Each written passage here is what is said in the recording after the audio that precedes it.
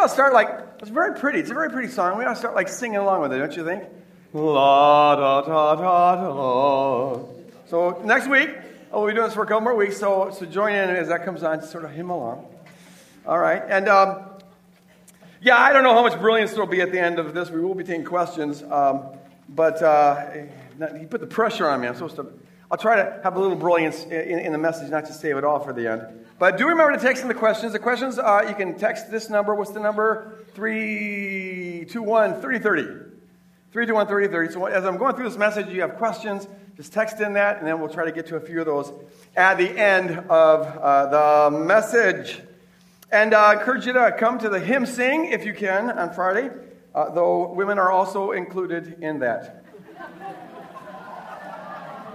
Hymn sing, her sing. It's a her sing. All right. Okay, it was bad. I know it was bad. Sorry. Can't have every joke funny, crying out loud.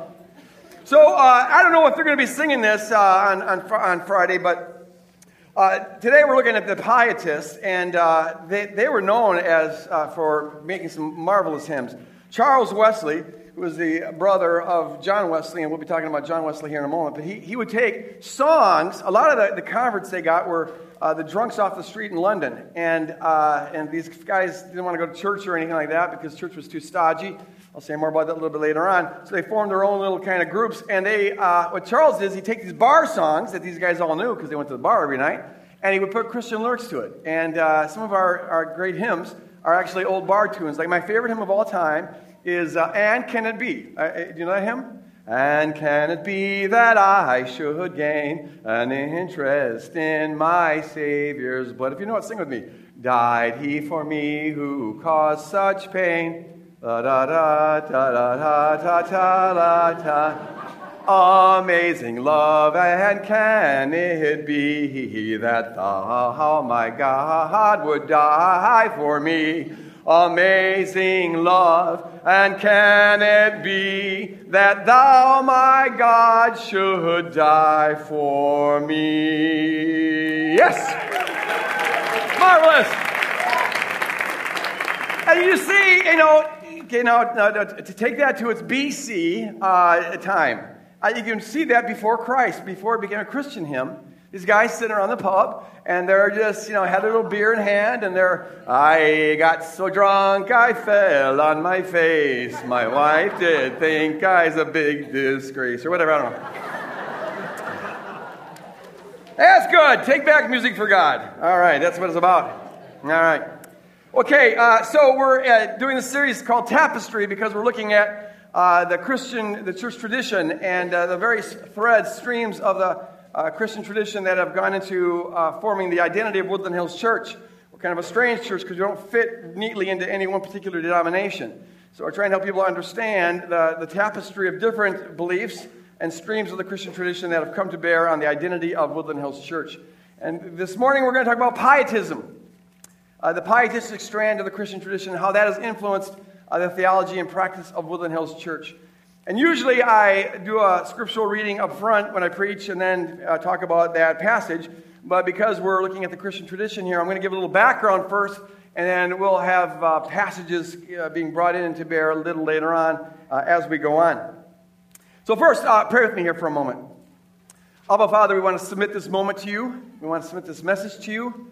We pray, God, that you make it a kingdom moment. We're not interested in a speech. We need to have an encounter. And God, would you infuse this word with your authority and open our hearts and minds to receive your word and use it, God, to build your kingdom in whatever ways that they need building in our heart to form us into the image of Jesus Christ.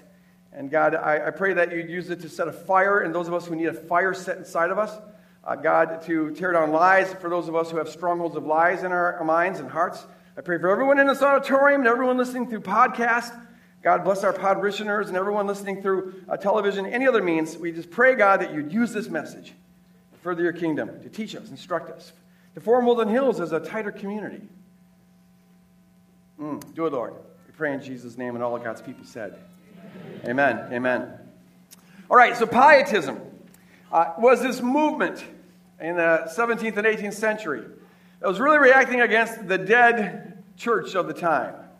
The prevailing understanding of Christianity in this era, at least of Western Christianity, prevailing understanding, was that you sort of are born into your religious identity. That is, if you're born in a Catholic country, it's assumed that you'll be Catholic. And if you're born in a Lutheran country, it's assumed you'll be Lutheran and believe Lutheran things and go to a Lutheran church. And if you're born into a Presbyterian country, then you'll be Presbyterian.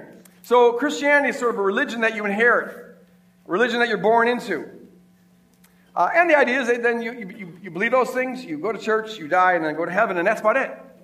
And that leads for a very kind of dead faith. There wasn't any kind of passion, any kind of vibrancy. And the pietists saw this. They were called pietists because they believed that everyone needed to live a pious life. But they didn't mean by that kind of living just a bunch of holy rules, but rather you need to have a relationship with Jesus that's reflected in your life. They saw that everybody needs a personal relationship with Christ. The center of the Christian faith is relationship, not religion. I'll say a little bit more about that a little bit later on. So that was the pietistic movement. And folks, it was really new at the time. People believed that the monks, the priests, the holy people, they needed to have a relationship with God, but everyone else just sort of, well, we just sort of attend church, and that's about it. These folks said, no, everybody needs a relationship with Christ. At the center of everything is a real relationship with a real Savior. Now, the most famous of all the pietists was a man named John Wesley. I want to talk a little bit about him. He's the founder of Methodism. John was born in 1703. He was the 15th child of Sam and Susanna Wesley. They had 19 kids altogether. Folks had large families back then. Only 10 of them, of the kids, survived into adulthood, and that was pretty typical for the infant mortality rate back then. John was sent away to boarding school at the age of 11, and then he went to Oxford in 1720 when he was 17 years old. In 1729, he joined this club that his older brother Charles, that's the guy who did all the hymns, his brother Charles had started, and it was called the Holy Club. They called themselves that. We're the Holy Club. But they didn't mean anything pretentious by it. They just were about studying holiness. They wanted to live a holy life. And so they'd get together, these Oxford students, and they'd study the Bible and study religious classics and pray together and hold one another accountable and apply spiritual disciplines to their life. And that's why the fellow Oxford students called them Methodists, because they were so methodical in applying the spiritual principles, the spiritual disciplines to their life. They were Methodists, and that's where the word comes from. Okay, so John is ordained in the Anglican Church, the Church of England, in 1735, I believe. And then he accepts a call to come to America and be a missionary. And his brother Charles followed. His brother Charles is an interesting guy because he always was in the shadows of his more famous brother, and he was okay with that. He composed these songs and things of that sort, but he was always there to support his brother. So when John went to America, Charles went to America. And they're on this ship named the Simmons, and they get caught in this terrible storm. And it's so bad that everyone's sure this ship is going to sink. The mast of the ship broke, and everyone's freaking out. But John notices this one group of people that weren't freaking out. They're called the Moravians. It was a group of Anabaptist pietists, Moravians. And these folks were just as calm as all get out, singing songs and praying while the ship is going to sink. And so John noticed that, was impressed by that. He saw in them something that he didn't have. And that was his first contact with pietism, and it was going to remain in contact with the pietists and with the Moravians for the rest of his life. They exercised a strong influence on him. So they obviously made it to America safely, made it through the storm. And John and Charles begin their missionary work, and it falls flat on its face. It just doesn't go anywhere. John's preaching is stale and lacks conviction and lacks passion, and it just falls flat. The parishioners in Savannah, Georgia, where they're doing their missionary work, are not very happy with him. They're not making any converts. They're there to try to save the Native Americans, and hardly anyone's coming to faith. It's just a failure. After about a year, they're thinking about leaving. And then all shiest hits the fan. Things go from bad to worse. All Hades broke out. Because here's what happened. John, on the way over here, maybe it was the storm. You know, when you're in life-threatening situations, it causes weird bonding experiences with people. You know, I don't know. But he fell deeply in love. He had a passionate romantic relationship with this hot chick named Sophia Hopke. She was attractive, I'm told. And so they had a very intense relationship, but it didn't last very long. Soon after they landed in America, John broke it off. This did not make Sophia very happy at all. She was mad. She claimed that John had promised to marry her. And John denied that, but breaking off an engagement in those days was almost as bad as breaking up a marriage. And so this was a severe thing. She was very wounded, but that was that. End of relationship. But she couldn't have been that wounded because she got married soon after that to a guy named William Williamson. He had connections with people in high places, kind of a high society sort of a guy. And unfortunately, they live in the area where John and Charles are doing their missionary work and sometimes attend his church. So John's the pastor of this church, and one day they show up and they're taking communion, and John doesn't give Sophia communion. Now, the pastor had the right to do that back in those days because if you thought that person had some unconfessed sin in their life, you could withhold communion. Communion was not a little private thing, and it wasn't like we do it, where you go to the sides and no one really sees who does it or who doesn't do it. You came up and got communion so everybody could see this. It was a public rebuke. Sophia now is really ticked off at John. Her husband is really ticked off at John, so much so that they file a lawsuit against him for defamation of character, and they trump up some other charges. And this guy's got connections to some pretty powerful people, so they cause a lot of trouble for John. They smear his reputation, get him into a lot of legal problems. It goes to court. The judge looks at this, throws it out, calls for a mistrial. This is not legit. So John now is so deflated that he really wants to head back to England. And this Sophia gal, well, they say hell has no fury like a woman's scorn, and that's what's true of Sophia. Because she tried to block him from leaving. She just wanted to put him in his grave. I don't know what she wanted, but they file another lawsuit against him, because you couldn't leave the country if you had a lawsuit against you. So they file another lawsuit, but John can't take it any longer, so he literally escapes America to go back home, finds a ship, and he and his brother come back to England. He comes back, he's deflated, he's depressed, he's spiritually, just bottomed out. He's almost hitting the bottom. And then he finds God, where God's usually found. He hangs out at the bottom. If you're wondering where God is, just get really depressed and you'll find him. He's down there. He hangs out at the bottom. So John is in despair, and he finds God. What happened is he attends the Aldersgate Church in London. It's a Moravian church. He starts learning from these Moravians. They got something that he lacks. So he's going to their church, and this one night, May 24th, 1738, he's hearing a sermon. Actually, it wasn't a sermon. It was a person who was reading the preface, Luther's preface to the book of Romans. And that was the sermon. That's what they did for sermons back then. They read commentaries. You guys are so lucky. I mean, you think I'm boring. Try to read a commentary for a sermon. Today we're going to read from the preface of blah, blah, blah. But this is the sermon. And God was using it because in the middle of that sermon at 8:45, John wrote in his journal, 8:45 that night, as this person's reading the preface to Romans, John, he says he feels his heart strangely warmed. And that's an understatement. He had an encounter with God that changed his life. It changed everything. He for the first time, really got that what Christianity is about is not just a bunch of beliefs, and it's not about living just a bunch of holy behavior. John was doing that already intensely. But it's about a relationship, a real relationship with the real Savior. And he experienced the reality of Jesus Christ. And it changed everything. Now his preaching did not lack conviction. He had a fire. And his life had a fire. He had a passion. And the rest of his life was spent living that out. He just was passionate about the kingdom of God. So this completely changed everything. Now, a little while after this, he comes in contact with an old friend from the Holy Club, a guy named George Whitefield. George Whitefield is an interesting guy. He was an Anglican priest, one of the greatest expositors and preachers throughout in all of history. It was just incredible. And he had this authoritative, booming voice, which I lack. And he could be out in the field preaching to people, and they say you could hear it a half mile away. And he could do that all day long, and his voice never got hoarse. He's just an incredible guy. He's a priest in the Church of England, but he sees that the Church of England is missing it.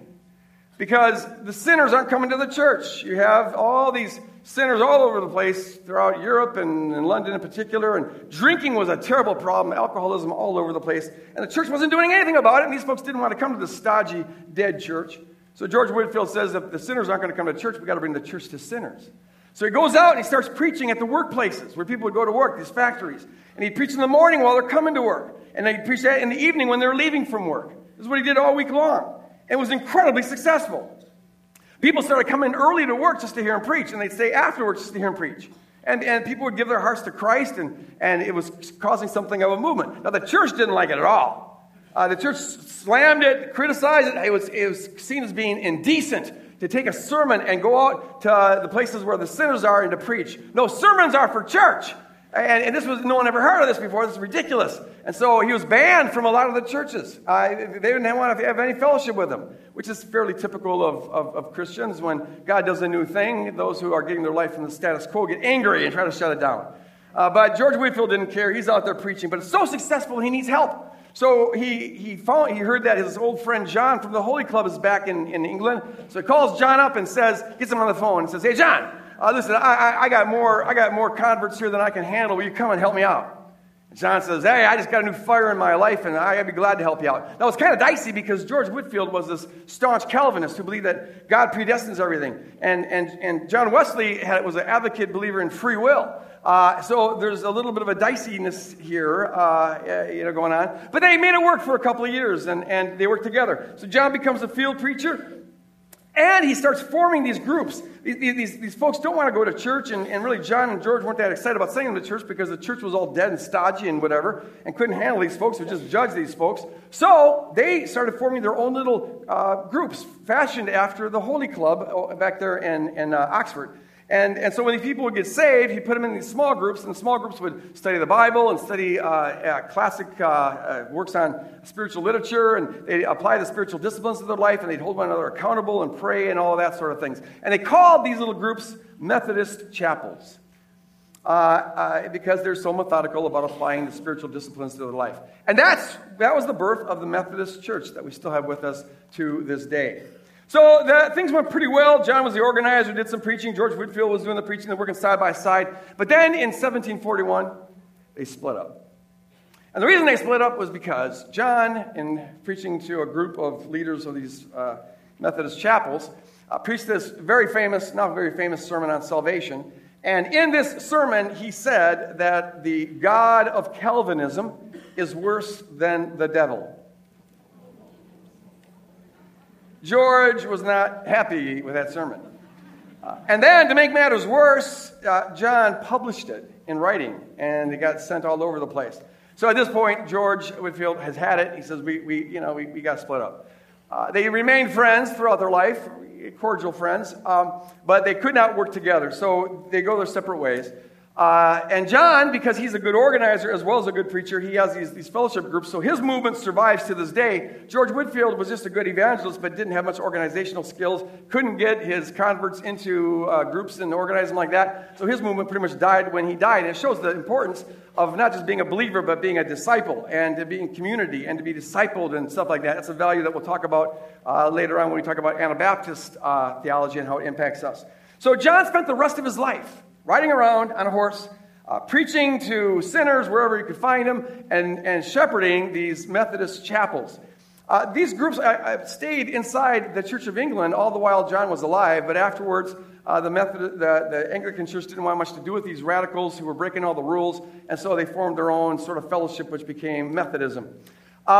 He traveled, it's said, about 250,000 miles in his lifetime, just traveling around on horseback, to preach to and to shepherd the various Methodist chapels. And he preached an average of 2 times a day throughout the rest of his life. Just incredible. He had a passion to see the church grow. That didn't do much for his love life, however. Being on the road like that, and Americans, it's not a biography unless we say something about his love life. Well, his love life really stunk. He already had one kind of failed relationship on that boat coming over here. And he really should not have tried to do marriage, because his passion was for the church and shepherding and preaching. But he did get married to a widow, Versailles, I think her name was, and at the age of 48, he married this lady. And it really, no one knows why he did that. Love's a strange thing. But she was not on board with some of the stuff. I don't think a lot of women would be on board with a guy who's home at most 1 day a month. He's out there, traveling all the time. Plus, John had this nasty habit of giving things away. He said at one point in one of his writings that he whenever he gets any money, he wants to give it away quickly, lest it find its way into his heart. Now, Versailles wasn't quite as quick with that.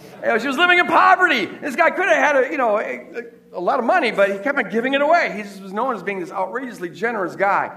And so after 15 years of what really hardly even counts as a marriage, she leaves him. Now, they didn't get officially divorced because you didn't do that back in those days, but that was the last they saw of each other. And John, on the night where he found out that she had left, he wrote in his journal, I did not forsake her, I did not dismiss her, but I will not recall her. Not a lot of love lost there. Why would I go chase after this?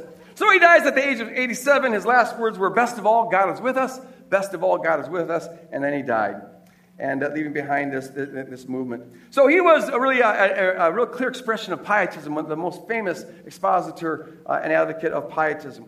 So now let's talk about 3 ways that the pietist movement affects or is part of the identity of Woodland Hills Church. First of all, we, with the pietistic movement, we believe that everybody needs a personal relationship with God through Jesus Christ. The foundational pillar of pietism, we believe that. The pietists saw that this religion of Christianity wasn't cutting it. You can't inherit real Christianity. You can't be born into real Christianity. You can't ride someone else's coattail in Christianity. You can't perform your way into Christianity. Christianity is at its heart a relationship with God, a real relationship with a real Savior, a real relationship with a real God through the real mediator, Jesus Christ. It's at the foundation of the pietistic movement, and it's a foundational belief of Woodland Hills Church.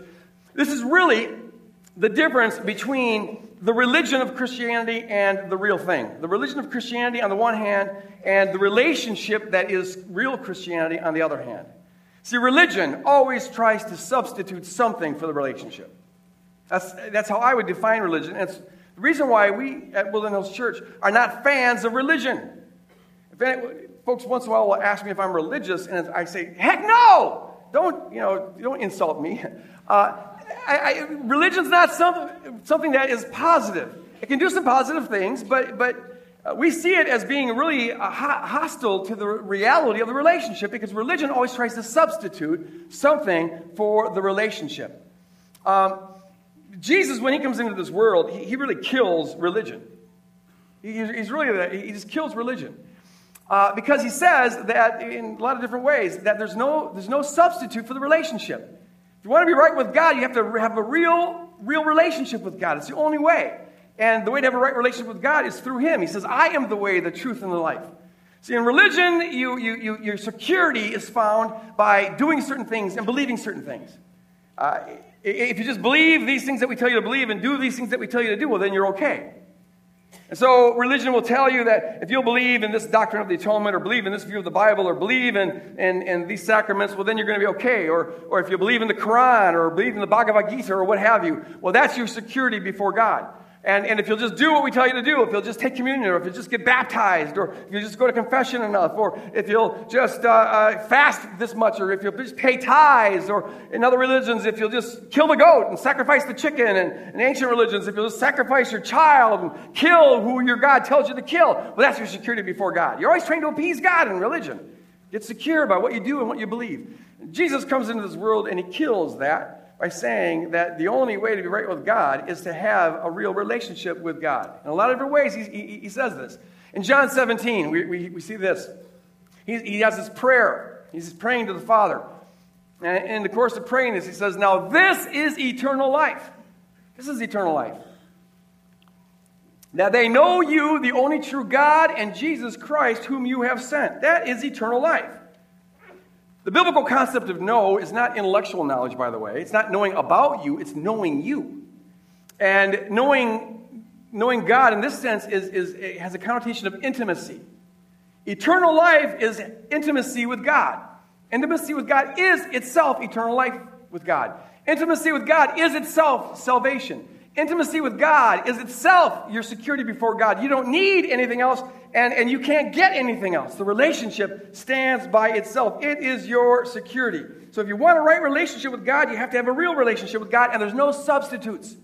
You can believe all the true things in the world and do all the righteous deeds in the world and have all the religion in the world, but if you don't have the relationship with God, then it's nothing. It's zippo. It's worthless. It's filthy rags. It just doesn't do anything. It's just religion. It's just religion. See, the reality is not about the religion. Now, if you have a real relationship with God, you'll do some of these things and you'll believe certain things, but those aren't your source of security. You don't get life from that. Your life and your security is found in the relationship. And so the Pietists believe that the relationship was central, and John Wesley believed that the relationship was everything. And so we here at Woodland Hills Church believe that the relationship is everything because we think Jesus taught that the relationship is everything. And so the question I want to ask you this morning, you here in the auditorium and all who are listening through podcasts or any other means, is this.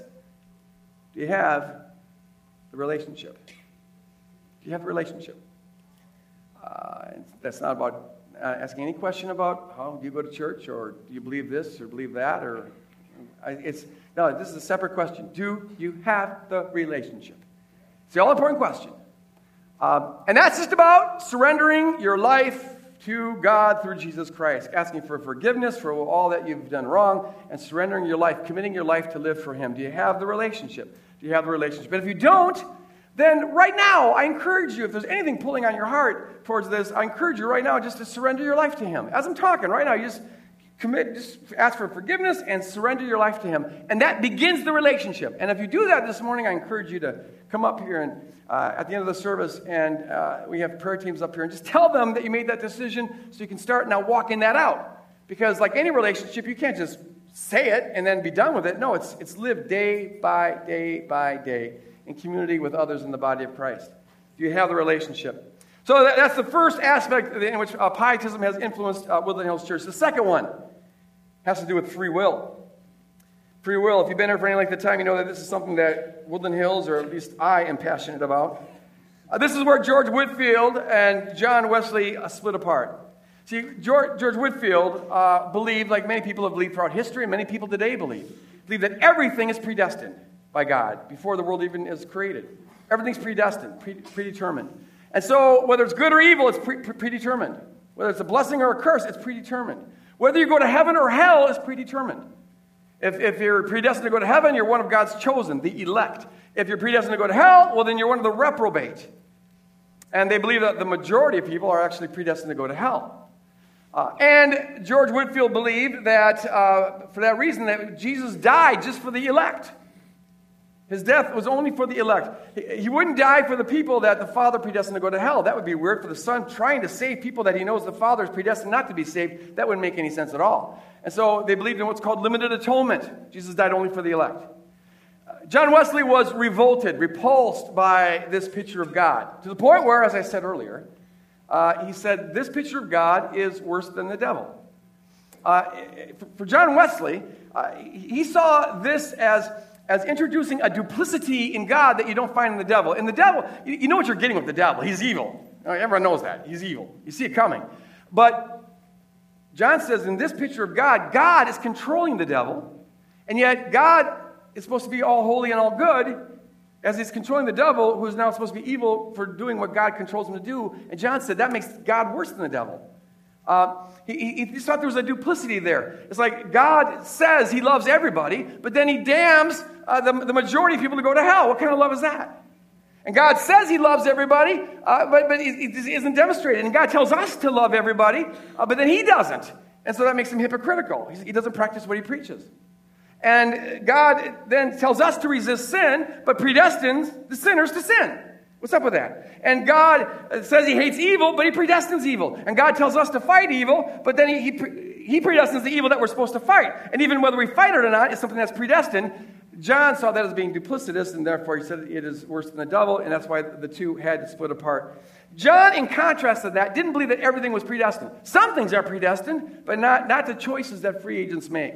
And we here within Hills Church stand in that tradition. We believe that people and angels have free will. We believe in free will for a number of reasons. We see throughout the Bible that God gives choices to people.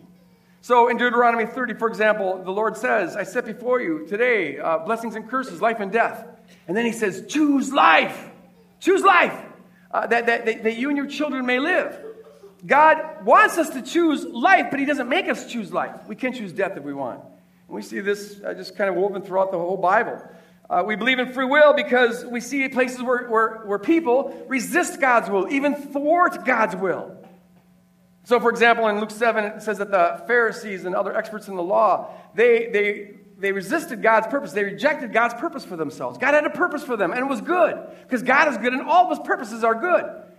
But these folks and people in general have the ability to reject it, to thwart it. C.S. Lewis thought that the greatest act of omnipotence was making creatures who could say no to him. And I agree with that. Folks have the ability to say no to God's will. We believe in free will because we see that in the Bible, God wants everyone to be saved. God is patient, Peter says. God is patient, not wanting anyone to perish, but for everyone to come to repentance and turn and have a relationship with him. He wants everybody to be part of this. We believe in free will because we see throughout the Bible when God is rejected, it grieves his heart. His heart breaks. He doesn't always get his way. He loves people, but people sometimes don't love him back. And so, for example, in Romans, it says, he's quoting Isaiah here, the Lord says, all day long I've stretched out my hands to this obstinate and disobedient people, all day long. And you get a picture of God here stretching out his arms saying, come to me. I want to give you life. I want to give you myself. I want you to share in the bliss of my eternal love.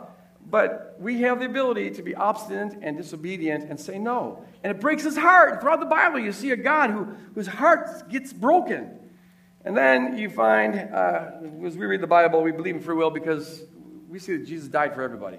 John says he didn't die just for our sins, but for the sins of the whole world. I don't know how much clearer you can get. And what he's getting at here is, really, he's confronting this. Don't ever think that you're some kind of special class where Jesus only died for you, but not them.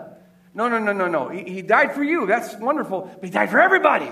He died for everybody, and that's why we want to share this good news with everybody, because God wants everybody to be saved. And so we here at Woodlands Church are passionate about preaching that God loves everybody, and Jesus died for everybody, and God wants everybody to come in the kingdom. It's free for all. Like we sang a little earlier, it's free for all. Whom the Son sets free is free indeed, and the Son wants to set everybody free. Everybody. And if he wants to set everybody free, it means he wants to set you free. And if God loves everybody, it means he loves you. You. It doesn't matter what you've done. It doesn't matter what sin you've committed, however gross, however heinous, however ugly, however mean-spirited, however debaucherous, however diabolical, whatever murder you've done. You can be the worst sinner on the planet. I'm here to tell you that God loves you. Jesus died for you, and God wants a relationship with you. No ifs, ands, buts, or qualifications. That's it. It's that. Simple. Straightforward. He loves you. See, if some are in and some are out, then some of us are sure that we're out. It's just the way our brain works. The only way that I can be confident that I can be in is if everyone is invited to be in. And so God wants to have a relationship with you, whoever you are. Now, he won't force you. He won't force you. He doesn't want a relationship with a puppet. That's not a relationship. He wants a relationship with you, the person. And therefore, it's a relationship that you have to choose. So he won't force you. As much as he wants you, he won't force you. The relationship's got to be real. And you could only choose him because his grace is already operating in your life. You couldn't choose him on your own if his grace wasn't already there. But his grace won't force you to choose him. And so if you're here listening to this and there's a pull on your heart, any kind of pull, that is God's grace. That's the Holy Spirit working right there. Your job is to yield, to just say, okay, and now surrender. The Holy Spirit inside of you, surrender your life to Christ and start living for him. Because we believe in free will, we are able to say God wants everybody in. Ollie, ollie, and free, it's free for all.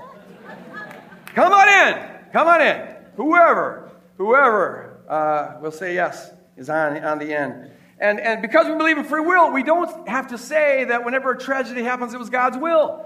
You know, when the tsunami kills thousands and the famine kills millions, we don't think that was God's perfect plan for their life. We don't think that that's glorifying God. Whitfield would say, it's all predestined for his glory, but we don't see anything God glorifying about starving children. And when the endless, mindless wars go on throughout history and the atrocities caused by Hitler, 10 million people died under Hitler and Stalin and the rest, we don't think that was planned by God or predestined by God or enjoyed by God. No, he hates it. That's stuff he hates. He's against that. He doesn't predestine that. He fights that. All evil is a result of wills other than God. That's our conviction, whether it's human wills or angelic wills or a combination of the two.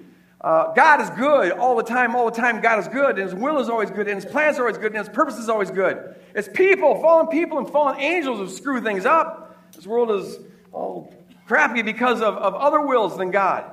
God is always good. And so when you have kidnapped children and people sold into sexual slavery and unthinkable things done to these little kids, and when the terrorist goes into a market and blows himself up and kills dozens of innocent people with him, we don't think that was God's plan for their life. That wasn't predestined by God or willed by God. That was the terrorist who thought that. Maybe there's influence of demonic spirits on top of it, but it wasn't God. It wasn't God.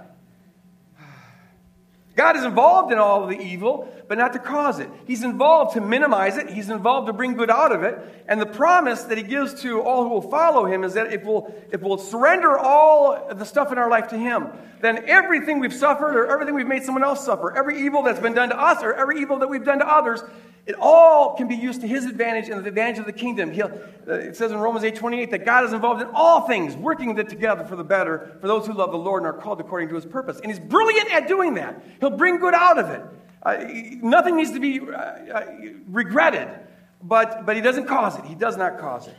And I know that there's a lot of passages in the Bible that folks can use to interpret in ways to support this idea that God controls all evil. I think that George Whitefield and all Calvinists are very sincere people, and they sincerely want to just believe what the Bible teaches, and that's how they interpret the Bible. But I just have to say that I sincerely disagree with them. And I regard them as sisters and brothers in Christ, but I just disagree with that. There's other ways of interpreting those verses. And if that's something that you're interested in or wrestle with, I've written a lot of stuff on this. Probably the most readable book is God to Blame. You can get out in the gathering area if this is the topic that you wrestle with. So we believe in free will, and we believe that you have to use that free will under the influence of God's grace to choose a relationship with God, which brings me to my third point. And this is really the foundation. This is probably the most foundational belief of Woodland Hills Church right here. We believe that it's all about a love-centered kingdom. This is what the Pietists saw. This is what John Wesley saw. That everything that God is about and everything that we're to be about is centered on love. And not just a wishy-washy kind of flowery love. People can define love in a lot of different ways. They can say that God's all-loving even to the people that he damns to hell, predestines to go to hell. And you wonder if that's love, then what would hate look like? So love can mean anything. But the Bible gives us a very specific definition of hell. The Bible, of love. Gives us a specific definition of hell too, but hell is the absence of the love. But here's the definition of love. It points us to Jesus Christ. In 1 John 3:16. If you memorize John 3:16, everyone knows that. Well, this is 1 John 3:16. Memorize this one too. Here's how we know what love is. Jesus Christ gave his life for us, so also we should give our life for one another. That's what love looks like. Love is specifically defined as Jesus Christ dying for us on Calvary. That's what love looks like. Love's about ascribing worth to another at cost to yourself. Love's about sacrificing for another to ascribe worth to them. God is throughout eternity. Throughout all eternity, God is the perfect, other-oriented, self-giving love of the Father, Son, and the Holy Spirit. That's the love that God is. John says that God is love. And when that love is expressed towards fallen human beings, to rescue them, it looks like Calvary.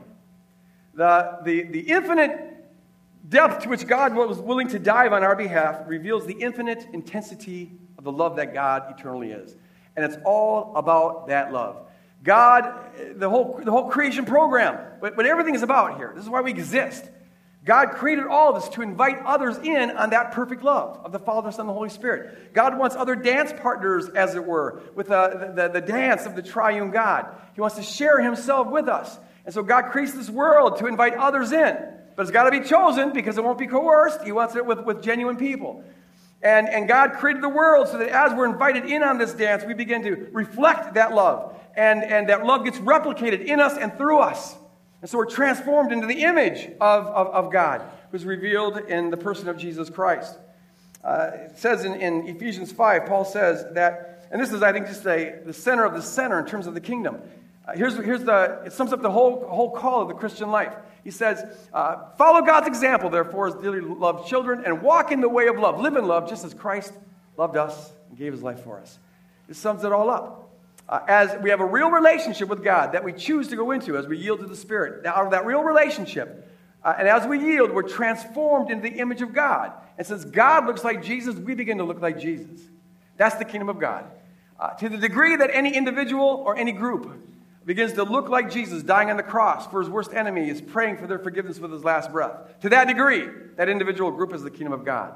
To the degree that any individual or community loves like Jesus, sacrifices like Jesus, serves like Jesus, to that degree, that individual and community is the kingdom of God. It is the true church. But to the degree that an individual or a community doesn't look like that, even if they call themselves Christian or they say that they're religious or whatever, to the degree that they don't reflect that kind of love, to the degree that they just sort of form their own little holy club and judge other people and look down on other people, try to control other people, maybe hate other people in the name of righteous indignation, are wrathful towards people. Throughout church history, we've seen people professing Christ kill people and persecute people. That is not the kingdom of God. It doesn't matter if it has a title church on it or Christian on it or whatever. That's not the kingdom. And the only thing we're interested in here at Wilderness Church is the kingdom.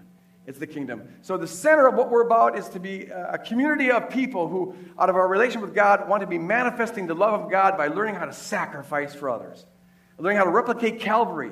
And so we individually and communally want to be a people who are living out the love of God, to feed the hungry and to house the homeless and to love the unlovable, those who think they're unlovable, and to befriend those who are friendless and to express God's love for those who are most vulnerable in society, towards the elderly and the unborn and people with special needs, and want to be a people who just manifest God's love to all people at all times, looking for every opportunity we have to serve and to make a difference in this world for the glory of God. It's all about God being a God of unsurpassable love, and that love being replicated in us and through us out of a relationship that we have with Him. Amen and amen. Amen. Let's take a question.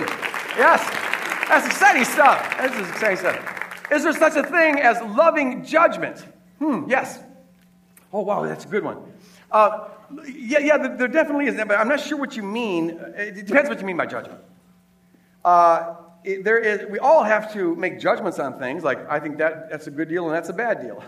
Or I think this person's safe or this person's not safe. I call that discernment, and that's done out of love. We always have to be discerning. There is no such thing as loving judgment if you mean by judgment judging another person as though you're more righteous than them, looking down on someone.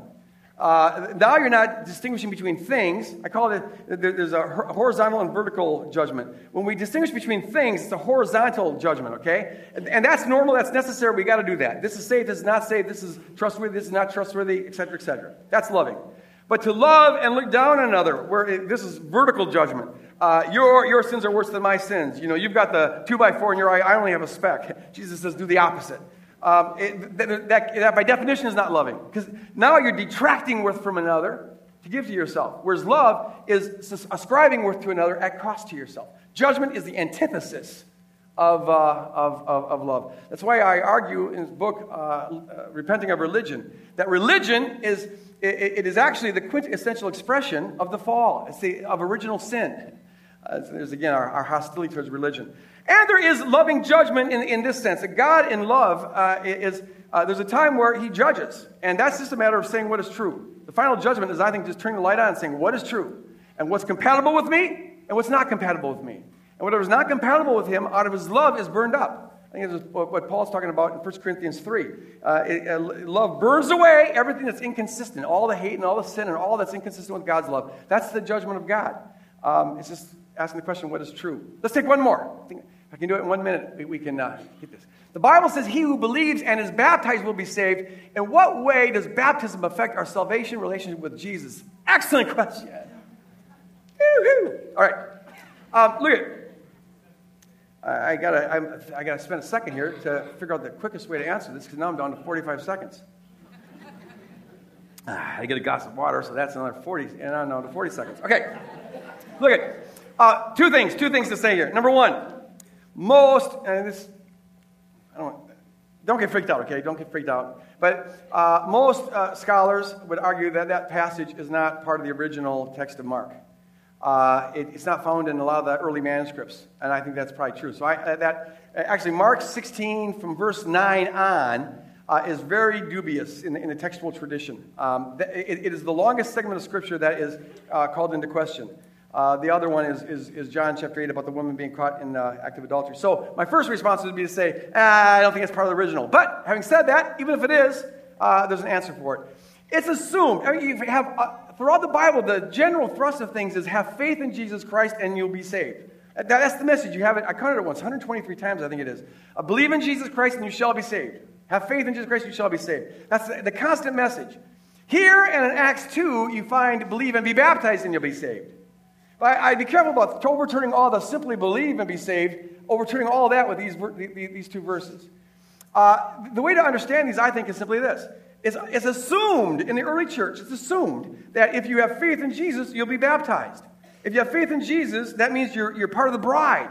And the way you enter the bride in the early church, and this is what we believe here at Woodland on the Hills, is that you're baptized. It is the wedding ceremony that introduces you into the Christian faith and joins you to the bride. So it's a matter of course. If you believe, then you'll be baptized. But he's not saying that baptism is what causes you to be saved. Okay, it's not like baptism is some kind of magical thing. I mean, people have this picture of God where, at final judgment, there's a person there who loved God, believed in Jesus, submitted their life, lived for Him, but they weren't baptized. And so God is going to go, oh, you weren't baptized? You're out of here. And it's like a technicality. The person might say, oh, I didn't know about it. Too bad, too bad. Sorry. Sucks to be you. No. Someone should have told you. Those silly Christians are always leaving out that stuff. No, so I think baptism is the norm to be introduced to the body of Christ, but it doesn't itself save you. It's just the first way of expressing the faith that saves you. All right. What role does the Holy Spirit play in our personal relation with Jesus? Everything. Thank you for asking that. I said earlier that you could not choose to end this relationship on your own. You could not. No one can confess Jesus Christ as Lord except by the Holy Spirit. 1 Corinthians 12:3. The Holy Spirit is the one who empowers us to believe in Christ. He doesn't force us. See, that's where I think the mistake happens. People think that if you're saved by grace, it has to be irresistible. God, just coercively turns your heart towards Him, and I don't think God does that. That would make you a puppet in this. But the Holy Spirit does empower you. This is what John Wesley believed. That God's out there at all times and all places, working everyone's heart to soften their heart. They're dead in their sins apart from God's grace, so God empowers them to believe, but doesn't force them to believe. And then when we hear the gospel, we either yield to the Holy Spirit or not. And then after we've yielded, as we're walking out this thing, the Holy Spirit is constantly in our life, pulling us in the direction of Christ-likeness. He's constantly there, empowering us to live like Christ and to serve and sacrifice like Christ. We always have the power to resist Him. Lord knows we're all too good at that. And so the Bible talks a lot about grieving the Holy Spirit. Don't grieve the Holy Spirit. Don't suppress the fire. No, yield. Our job is always to be yielding. But our job is not to be cranking it out with our own works. This isn't a self-help pep rally kind of thing. We can't crank anything out. The most we can do, but it's everything, is to freely choose to yield. And we yield to the Holy Spirit who's working in our life. God's always pulling us. The Holy Spirit is the embodiment of Jesus' character in us.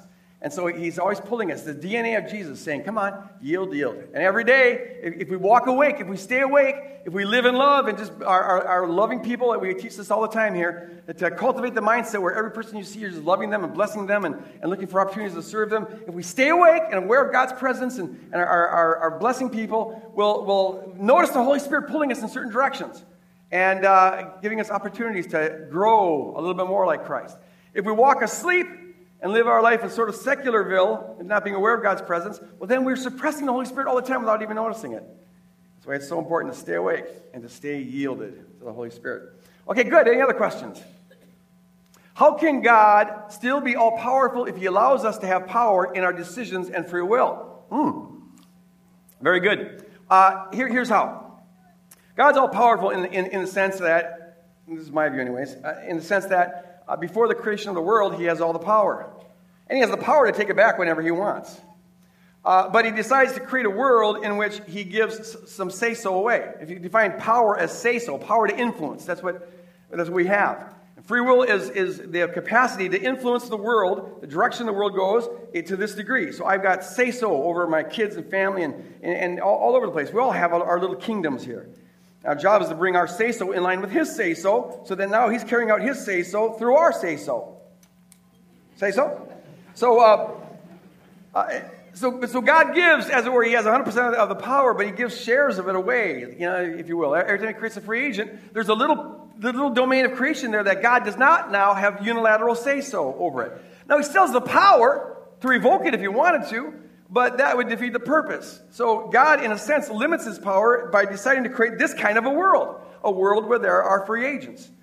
But that's really no limitation on God's power at all. It's just a statement of what kind of world He decided to create. It's like if God decides to create a bunny, well then the bunny is not going to be a giraffe. It's not going to have a neck that's really long. Because by definition, a bunny's not a giraffe. Well, God could turn the bunny into a giraffe, but by deciding to create the bunny, He decided not to create a giraffe. But you wouldn't say that means He's not all powerful. It just means He decided to create this kind of a creature rather than that kind of a creature. So also, God decided to create this kind of a world rather than a world where He can control everything. He could have created that world. What a boring world that would have been. But He decided to create this interesting, risky kind of world where there are free agents. All right, wonderful, wonderful. Anything else? Got time for one more, maybe two more. Didn't Paul say something about God fashioning some vessels, people, for honor and some for dishonor? Does this mean that some people don't have free will to choose? Yeah, oh, good. Paul did say something about that. I talk about this in Is God to Blame? I have a whole chapter on this. This is Romans 9. Romans 9 and the book of Job are, I think, the two most misinterpreted passages in the Bible. In Romans 9, Paul says, what if God, out of one lump of clay, wants to make some vessels for honor and some for dishonor? And what if He did this to show His wrath on the vessels of dishonor and His mercy on the vessels of honor? Or something like that. So you get this picture of God. Here's a lump of clay, and I always picture a little kid, 5-year-old kid, and here's a lump of clay, and he makes some good vessels, good people, and then some bad people, and he smashes the bad people for being bad, and then turns to the good people and says, "Aren't you glad I didn't do that to you? I'm going to worship me, or I'll do that to you." And if little Johnny did that, we'd get him to a therapist kind of quickly. I would think it's like, no, this is. But see, this is the people's picture of God. Yes, I'll make good ones and bad ones. Bad ones, You can see why, I can empathize with John Wesley's statement. That looks pretty... See, I don't think that's what Paul's saying at all. I think it's just taking it all out of context. And the only thing I only have time to say about this right now. There's a lot more that could be said, but if you look at that clay analogy, we assume that it means unilateral control. God unilaterally makes vessels of honor, and unilaterally makes vessels of dishonor. But whenever you find analogies in the New Testament that are playing off of things that were used in the Old Testament, it's always important to look at the context in the Old Testament to see what they might mean. That this is the world they lived in. And so if you look at Jeremiah 18, which is the only place where the potter-clay analogy is fleshed out, Jeremiah 18. Here, God takes Jeremiah, and what's happened is God has decreed to bring judgment on Israel. And some of the Israelites are saying, oh, we're doomed, because God decreed judgment on us. Jeremiah 18:12 says that. And so God says, Jeremiah, come here. He brings him to this potter's house, and there's this potter making this vessel. And he's got one kind of a plan, but the clay is not cooperating. The clay is being nasty, so he changes his plan and makes a different kind of a vessel. And then God says, okay, Jeremiah, okay, now look, you go back and tell the people of Israel, I am the potter, you are the clay. So because I have authority over the clay, if I decree that I'm going to do this, but the people change, I'll change and do something different. So if I'm planning to bless the nation, but then it turns evil, I'll revoke my blessing, and then I'll bring a judgment. But if I am fashioning judgment for a people, a vessel of dishonor, and then the people repent, well then my plans will change, and I'll bring a different kind of a vessel. So you tell them, don't go saying it's no use. Just because I said it's going to happen doesn't mean it's going to happen. No, the reason I said it's going to happen is so that you'll change, so it won't happen. So the point of the potter-clay analogy isn't to show God's unilateral Arnold Schwarzenegger power to fashion good people and bad people and damn the bad people for being the way God made them, like little demented Johnny. No, the point of the clay analogy is to show that God's flexible. It's the exact opposite. God's flexible. No, the clay, he responds. He wisely responds. The vessel he makes, it depends on what kind of clay we make ourselves. So our job is to be soft and pliable in the hand of God. So He can fashion us to be in the beauty of Jesus Christ. We can choose to go the other way, and then He's got to fashion something else. You don't want to go there. No, be pliable and let Him fashion your heart in the direction of Christ's likeness. Jesus tells us to keep His commands if we love Him. Don't we have to keep His commands to be in relationship with Him? What's the difference between this and religion? Excellent point. That's a very good point. I think it's like this. I talk about this in my book, Repenting of Religion. I have a whole chapter on this that you might find helpful. I talk about the sociopathic or psychopathic husband who wants to, he's a sociopath, so he doesn't have any of the reality of love inside of him, but for whatever motivation, he wants to appear very loving. And so he meticulously studies, as some sociopaths do. What does it look like to be loving, to be in a marriage relationship, for example? And studies this carefully. And precisely because he lacks the reality of love on the inside and has invested so much energy on looking loving on the outside, it would probably look better than the person who actually has the love. And those of us who have worked with sociopaths know that. They can cry better than people who really feel pain. And it's just amazing what they can do. They parrot. From the outside, you wouldn't be able to tell the difference, except perhaps that the sociopath it looks better. And in fact, religious people can look better than folks who have the real relationship because they're getting life from it. They're invested. This is all they know. That's what religion is. It keeps the shell and gets life from keeping up the shell. Anyone who was married to the sociopath would sooner or later begin to suspect that this is too perfect.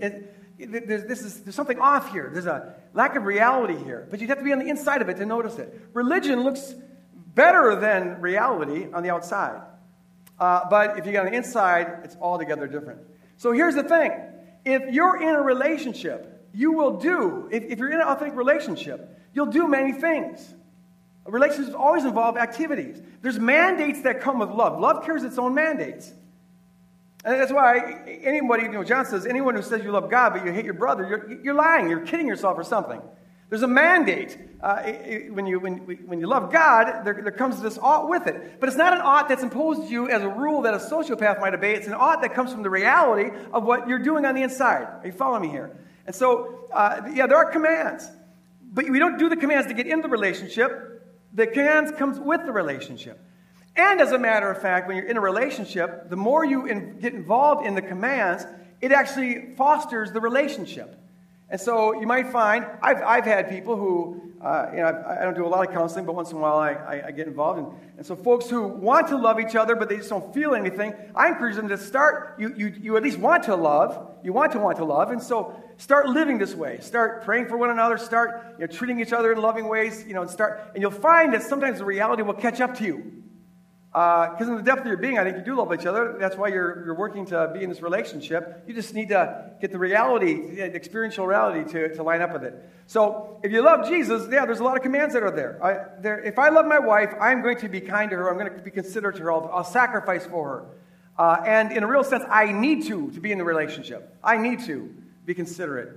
But I don't do those things in order to try to get her to like me or to be secure with her. If I'm doing that to try to feel secure, and if that's the relationship, see, for a sociopath, that's everything.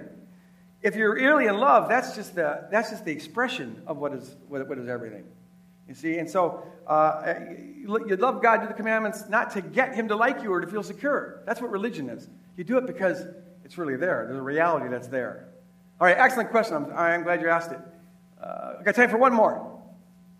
How does someone know when they've crossed over from being a believer to being a disciple? Is it based on the works that we do? Okay, excellent. No, it's not based on the works that you do. Because you can be doing the works, and it doesn't mean anything. You're a disciple the moment that there's no external measuring rod here. A disciple is simply someone who comes under another and is disciplined by them. That's all it means. A disciple is one who's disciplined by another. And so we're called to be disciples, which means we're called to submit our lives and say, Lord, I want you to teach me. I want you to lead me. I want you to correct me. I want you to transform me. It's not about how far down the road you are that means anything. It's what road are you on? The mere believer, the believer will just believe what I'm supposed to believe and do the obligations, my religious obligations. I was taught that as a kid. Fulfill your religious obligations. So you'll do that, and that's security there. But your heart isn't under Christ. You see, you're just doing it to not go to hell. No, but see, what we're called to do is to start joining this love relationship, which is a heart disposition. And sets you down a road of relationship rather than just a road of pharisaical, sociopathic religion. And so it starts by, right now, you just say, I submit. I submit, I surrender. And now you start asking the question, what does He will for my life today? What does He will? What in my life does He approve of? What doesn't He approve of? And you start moving in that. You start cultivating that. And sometimes you feel stuff, sometimes you don't. Don't worry about that. Just keep on going down that road. That's what the relationship is all about. All right. I'm going to close in prayer, and I'd like to ask the prayer teams to come up here. And if you have any need whatsoever that you'd like to have prayed for, come on up here and talk to these folks, please, and share that with them. Don't carry that burden out alone. And I just want to seal this in our hearts by praying for the Holy Spirit to be working here. So, Abba, Father, as we're getting ready to leave this place, or as the pod listeners are getting ready to turn off their pods, Lord, will you seal this on our hearts? Whatever it is that we're supposed to take away from this message, whether it's about our personal relationship or about our choice or about the kingdom, God, sear it into our hearts, God. Kingdomize our hearts and minds as we leave this place. God, be working to further transform us to be in the image of Jesus Christ, to love every single person we come in contact with, to bless them, and to just be a manifestation of your love. In Jesus' name we pray, and all of God's children said, amen. God bless you guys. Go out and love on the world. Love the world.